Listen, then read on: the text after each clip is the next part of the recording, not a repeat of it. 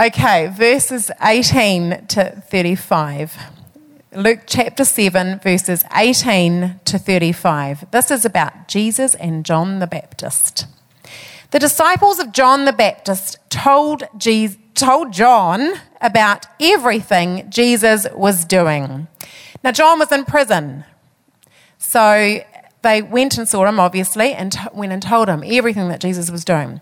So John called for 2 of his disciples, and he sent them to the Lord to ask him, "Are you the Messiah we've been expecting, or should we keep looking for someone else?"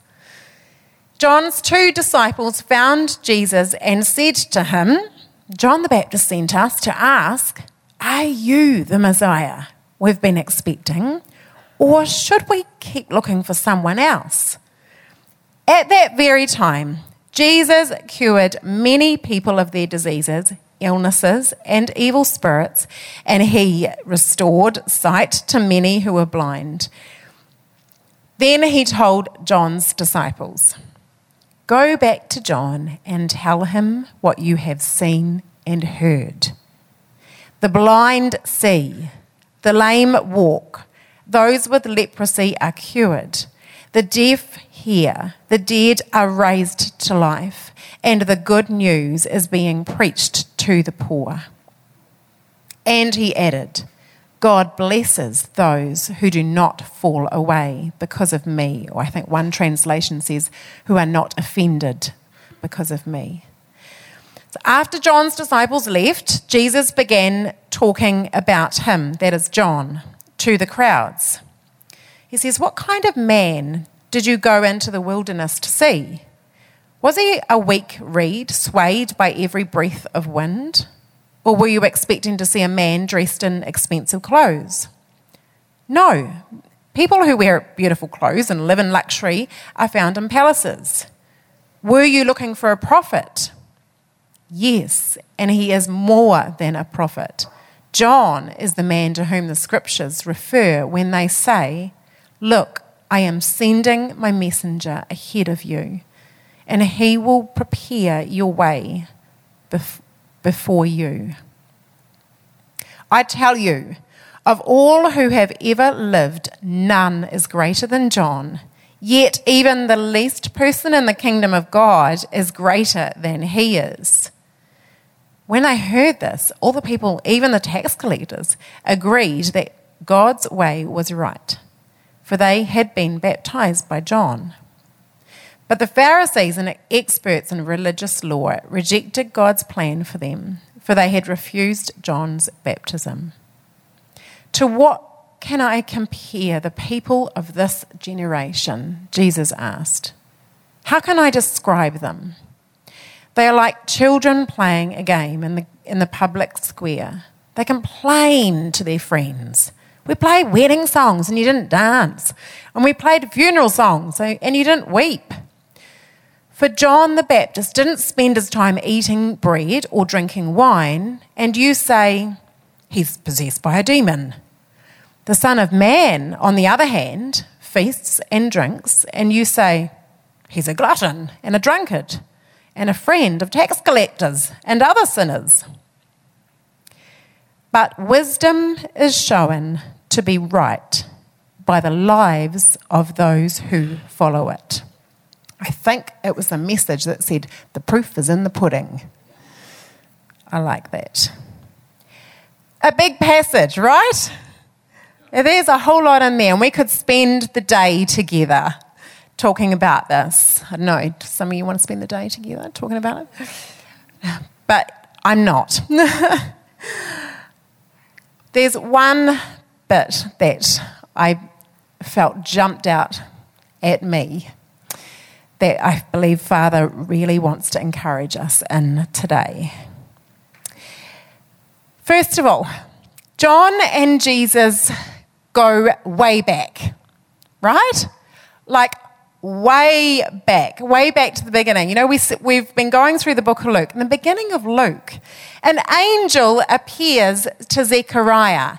Zechariah is the father of John, married to Elizabeth. An angel appears to him. Has anyone had an angel appear to them this week. Yeah. An angel appeared. Wow, that's fantastic. An angel appears to Zechariah, and I mean, that's pretty amazing, isn't it?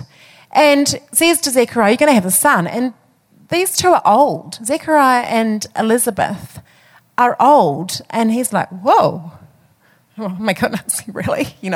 Anyway, you're going to have this son, and the angel says he'll be great in the eyes of the Lord. He'll prepare the people for the coming of the Lord. He's blown away. He actually, it's like hell on earth, And the angel, well, I guess God, made him mute because there was a little bit of unbelief there. He couldn't speak for the whole of Elizabeth's pregnancy. But anyhow, she became pregnant. They have this baby John. But in the meantime, an angel again visits Mary. In the meantime, Mary is relation to Elizabeth.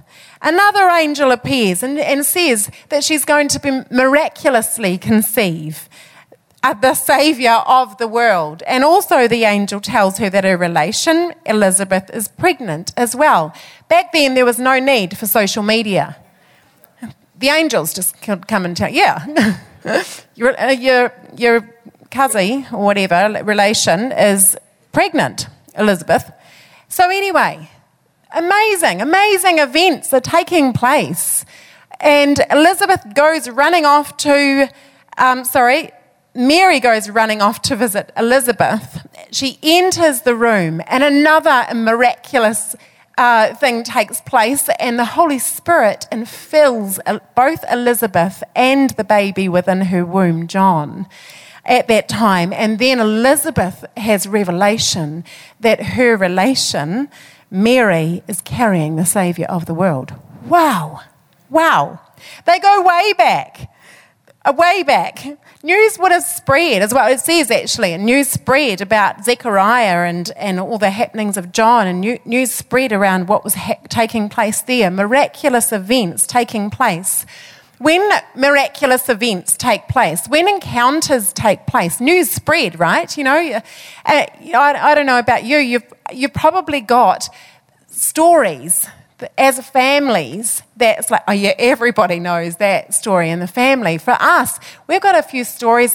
One of them is Sheridan was bitten by a poisonous spider in America, actually. Oh, God, protect him. He was bitten by a poisonous spider and had to end up, going straight into hospital and da-da-da. It was actually a killer. Was it male brown recluse spider thing? He discovered it in the home that he was in. And anyway, and so for a time there, whenever we had people over for a meal, our boys would sit at the table going, have you heard about Dad and the spider bite? And I was like, oh dear, okay, sorry, you're about to hear about the spider bite. But you're told, man, he shouldn't have lived, and he lived, and da-da-da. And there's these stories. And then there's the other story that takes place in our house where he was burnt, and he's blessed to be alive, isn't it? He was burnt, and his life could have been taken then back. His parents are here today and walked through that with him. An awful, shocking experience in hospital for ages. Anyway, he came through, but that experience led to an encounter with God. So, everyone knows that story in our family. And it would have been like that. And I've got stories myself. I had an amazing supernatural dream that my family knows about. It's like my story. I was healed miraculously. My family knows about that. We talk about that. Their families would have been like that. Jesus' family, John's family, their families together because they're relations. Oh man, remember when the angel came? Yeah. Oh yeah, and then I couldn't speak for that long, and and then oh man, maybe what took place for Jesus in primary school, I don't know. Maybe he had compassion on a guy on the soccer field, and so he I don't know, maybe healed the bruise or.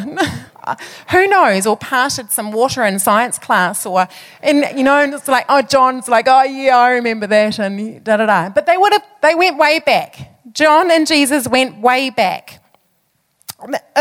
The story of when Jesus went missing for 3 days, John must have been around there too. He must have seen that, people were amazed when they finally found him, and people were amazed at how Jesus was talking with these grown-ups in the temple. Then it comes to the baptism, the water baptism. Jesus gets baptized. He gets John, his cuzzy bro, to baptize him. These guys that go way back. John baptizes Jesus. And then what takes place? Holy Spirit descends like a dove, and a voice from heaven comes out. Boom. This is my son, my dearly loved son, and you bring me great joy. Da-da. John was there. He was right there in that moment. These two go way back. Jesus then goes off into the wilderness. We looked at that, probably a few months ago. He's tested in the wilderness. He comes back from the wilderness, and this is in Luke chapter 4. He comes back, and I love this. He walks into the temple and somebody hands him the scroll, and he opens the scroll, and he goes to Isaiah, and he reads from Isaiah, "The Spirit of the Lord is upon me, for he has anointed me to bring good news to the poor. He has sent me to proclaim that captives will be released, the blind will see, and the oppressed will be set free, and that the time of the Lord's favour has come." He rolls up the scroll after reading that, and all eyes are on him. And then he says, "The scripture you've just heard has been fulfilled this very day." I don't know if John was in the room then, but he must have heard about it, because we tell about the stories, don't we? That was quite some moment. John and Jesus go way back. Then we move to Luke chapter 7 today. And John sends the disciples out, his mates out, to go and ask. And interesting that one of the things that Jesus replies with is pretty much the same words as from Isaiah, or then from what we see in Luke 4, where Jesus had opened the scroll and he read. And he says to the disciples, "Go back to John and tell him what you've seen and heard." This is verses 22 and 23. "The blind see, the lame walk, those with leprosy are cured, the deaf hear, the dead are raised to life, and the good news is being preached to the poor." And he added, "God blesses those who do not fall away because of me." So, I say all of that. John and Jesus go way back, because my personal opinion, and I get to say that because I've got the mic, my personal opinion is that John didn't need to know for himself. He knew Jesus. He knew Jesus. I think, this is my personal opinion, I think he was encouraging his mates, his disciples, to go and be in Jesus' presence, to go direct to him for their own encounter with him, for their own revelation, their own personal revelation of who Jesus is. Go direct to him. Now, I may be wrong in that personal opinion. Maybe John was a little unsure, and maybe he needed them to check for him too. But whether or not I'm right or I'm wrong, the truth is, it is vital that we go direct to him for our own personal revelation. Go to him for the truth. We need to go direct to him. We all need our own personal encounter. We all need to know who God is for ourselves. Who is he to you? Is he Lord? Is he Lord of your life? Is he Lord of all? Is Father God the one who loves you so dearly, so much so that he sent his son Jesus to die for you? Is Jesus so passionate for you and your intimate connection with the Father that he died a torturous death? Is Holy Spirit so passionate about you that he'll never leave you, that he'll comfort you, strengthen you, give you supernatural peace, courage, that he'll lead you to truth, that he'll love you in the good and the bad, that he will intercede for you? You know, we can talk about identity and knowing who I am, knowing who we are. We can talk about, you know, that we need to have that strong identity about who we are, and that's right. But if we don't have a strong assurance encounter of knowing who he is, we are still going to be shaken. Even though we might know, oh, I know who I am, we don't know who he is. We will still be shaken. We need to know him. We've got to go directly to him for our own personal revelation. And as a parent, I don't expect or want my kids or growing kids to live off my personal encounters. I love sharing my personal encounters. I want to share the stories, but I don't want them to live off mine, off second-hand encounters.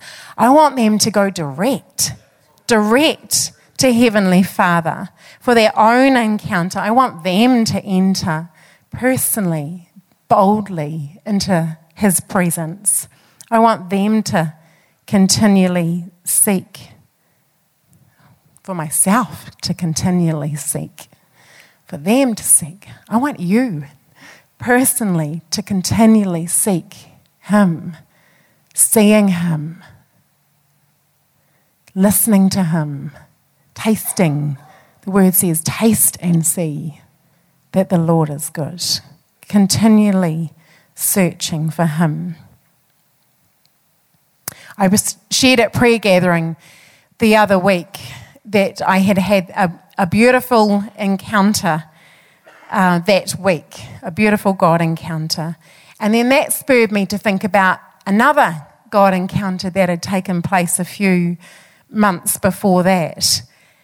And even though, you know, I was shared that I had this, had this wonderful encounter, I've got to say that I don't have wow encounters every day with God. But because I have gone, and because I do go direct to him, because I do continually seek, then I can carry those encounters with me in the days where maybe I'm like, oh man, I don't hear anything today. Or man, he feels so distant. Or I can carry it. No. Oh my goodness. I had that encounter. I can carry that. I know who he is. I know that he's with me. And there are more encounters because I'm going to continually go to him. I'm going to continually go directly to him. We've got to go direct. Not once, because once is great, isn't it? Wow, when you have a wonderful encounter with the Lord, once is awesome. But we've got to go continually. The word says keep on seeking, keep on asking, keep on knocking, and you will find, you will receive. The doors will be opened.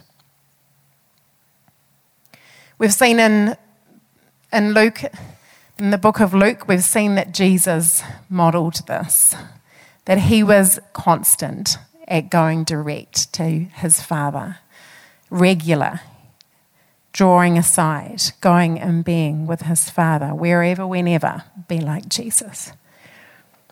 If you struggle to hear or encounter God, I'm sure we all have times like that, actually.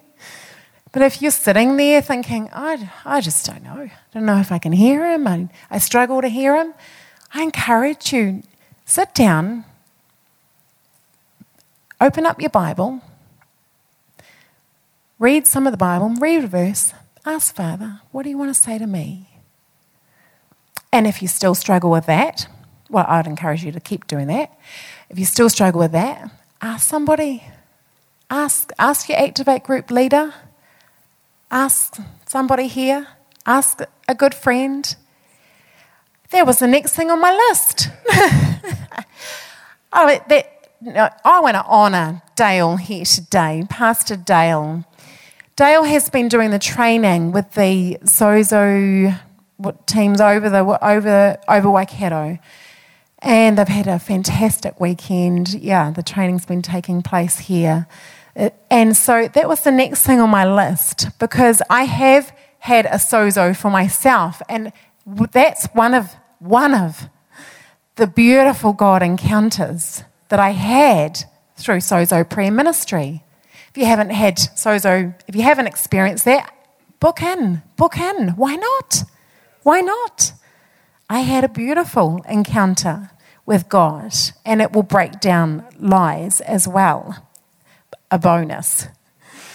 So book in. Talk to people. Ask. Don't settle. Don't settle. Keep on. Keep on going direct. So we are going to take a little time right now to go direct to Him. Go direct to Him, asking Him to speak to each one of us personally. He's here. And so what we're going to do is we're going to play a song, and it's going to be up on the screen for us. So for those of you that your mind might, wander away, mine can be like that, to be honest. It's like, oh, what are we supposed to be doing? That's right. And I'm thinking of something else. So if you're like that, just look at the screen if you like. Enjoy the music video, the song. Look at the screen. But while you're doing that, ask Father, I'm coming direct to you. Ask Him, what are you saying to me right now? What are you saying to me? It might be something through the song. It might be something totally different. But be attentive to Him. The song is by Carrie Job, and it's called You Are For Me. So there will be some beautiful words, of course. She's written this out of her own personal encounter. So not that we're going onto the coattails of hers, but let that encourage us that she received this from personal encounter, and you can receive your own personal encounter as you go direct to Him. You'll see a white chapel on the video. The white chapel is the actual chapel that she wrote the song in from out of a hard time in her life. So allow the song to minister to you. Song ministers to me personally. It may not be that for you. You may find another way, and I encourage you to do that throughout your week. Go for a walk or whatever it is. But while the song plays, listen to God. Be aware of His presence because He's with you, and maybe even picture Him sitting with you right now. Allow Him to speak to you. Go direct to Him. Thanks, Hannah.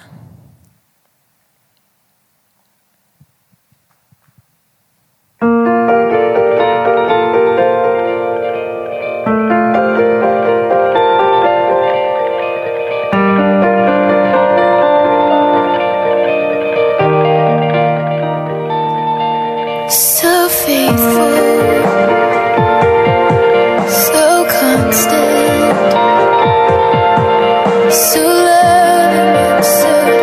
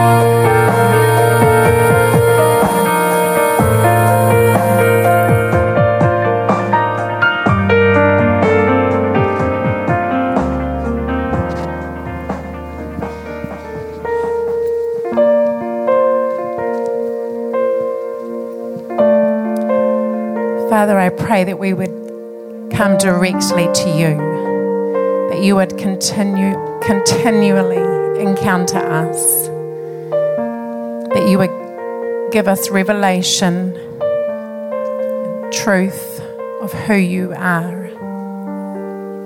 Thank you, Heavenly Father, for meeting each one of us. Thank you for freedom, courage, strength, peace, love, wisdom, security.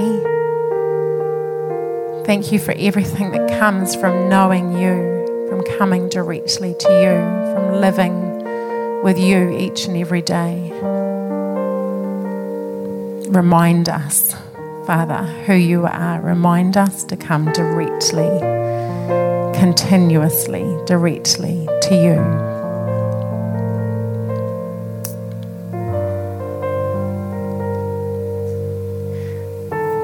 If you could just keep your eyes closed, I want to give opportunity for response.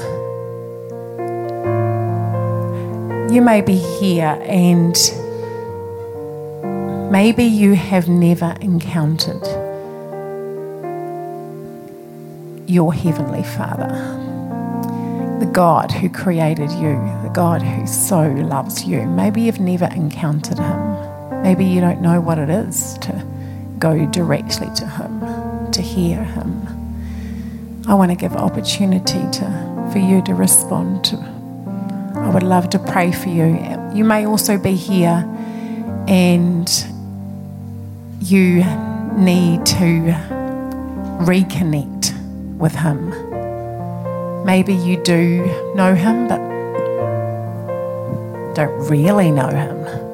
Maybe it's time to make a reconnection with Him. Come directly to Him. If you want to respond to that, could you put your hand up and I would love to pray with you this morning. Is there anyone here? Awesome, thank you. Fantastic. Thank you. Is there anyone else? Thank you. It's great. I've seen 3 people. Is there anyone else?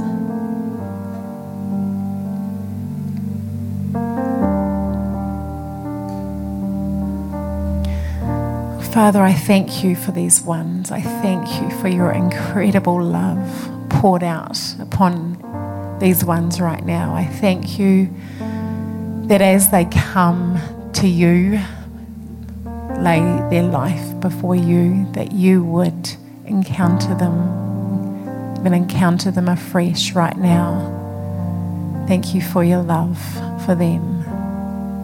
We thank you that you made a way, Jesus, made a way direct to our Heavenly Father. Thank you. Holy Spirit, I ask that you would continue to lead these ones into your truth, into the fullness of who you are. Thank you, Father. Thank you, Father. Pour out your blessing upon your church, your protection around your church. Continually remind us to come to you.